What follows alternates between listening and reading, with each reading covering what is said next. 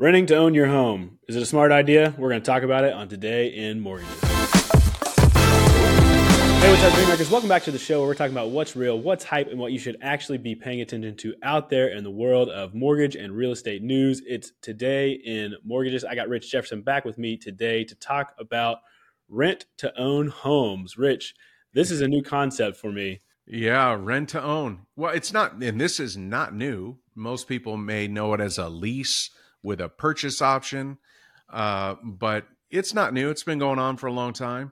That's interesting, Rich. I mean, I know about leased vehicles. I'm told by financial gurus that it's a bad idea, but I'm interested to know more about this. And the reason we're bringing it up is I saw a few articles about this over the weekend talking about this as a rising trend in the marketplace due to some of the things that we've been talking about, obviously high interest rates, high purchase prices.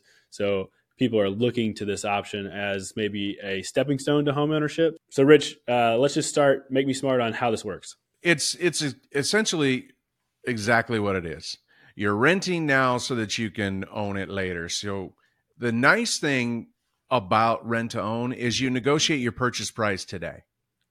So you got your rental payments and you want a purchase option, you negotiate that price today. So in terms of when we're in markets where everything is appreciating and home sales are, increasing, the sales prices are increasing, you're locking it in, your purchase price. And a portion of your payment goes into an escrow account, which helps you build your down payment. So that's what's a true rent to own scenario. Rich, if I'm doing this as a tenant, is that an agreement that I have just with the landlord that I'm going to purchase that? And maybe it's seller finance, or is this an agreement with an actual lender? No, this is an agreement with the owner of the property. So they'll go into this agreement, they'll establish an escrow account so that you could track your money. Now, the difference on a rent to own, if you decide, let's say you're relocated for work and you're like, I just rent, so no big deal. So you go and you get another property in another state, you leave that property, you lose all of that savings that they were putting into escrow, a portion of your payment, you lose that. So that's one of the downsides. It's flexible. You can leave if you need to, but you do leave something behind if you don't move forward with the purchase. And if I get to the end of that agreement with the landlord, Rich, how do I then convert that? Is there a financing that goes through a lender? How does that work? Yeah. Then it's just a regular purchase. Okay. So you're just purchasing it from them. They're the sellers. There's an escrow account. You've got a lease agreement that steps out the exact amounts of your monthly payment that are being put into that account so that you can source that account as your money when you want to use it as a down payment or for closing costs for the mortgage or whatever it might be. But that's your money. Taking all that into account in regards to how people in our industry should be talking to potential buyers about the idea of a rent-to-own home. How does that come up in conversation? How are we telling people to talk about that? Is it a good idea? Should buyers be doing that? What do you think? Well, if they can afford to buy today, they should buy. They're negotiating the price today, just like they would on a rent-to-own scenario. The only reason you would do it in a rent-to-own scenario is if you're uncertain where you're going to be in the next couple of years, whether you're going to be relocated with work or family or whatever it might be. But if you can afford to buy, just buy. You're negotiating that same price today anyway. You may as well just buy. But usually people doing rent-to-own, they've got some credit work that needs to be done. They need to do some saving. There's a lot of reasons why people would do a rent-to-own situation. It's just not right for everybody. Because a lot of these rent-to-own situations, it's not like a typical rent contract.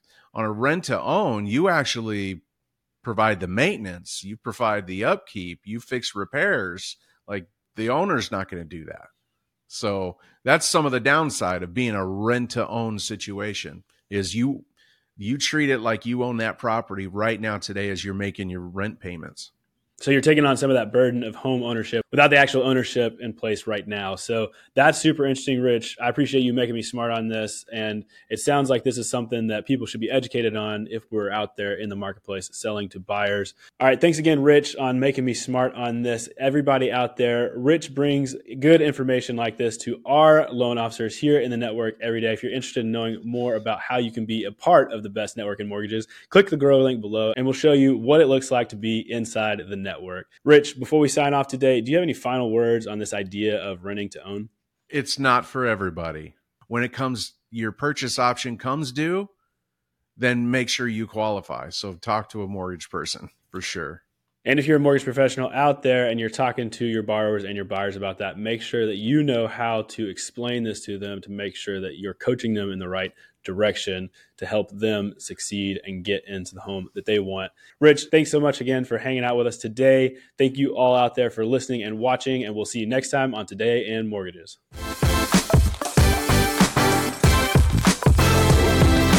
Today in Mortgages is produced by Network Funding LP, which is an equal housing lender, NMLS 2297. The content of this program is meant to be a commentary on mortgage and real estate news, and any discussion of rates and or products should not be taken as an individual mortgage or home buying advice or pricing estimates. And any commentary on this show should not be considered a promise to make a loan.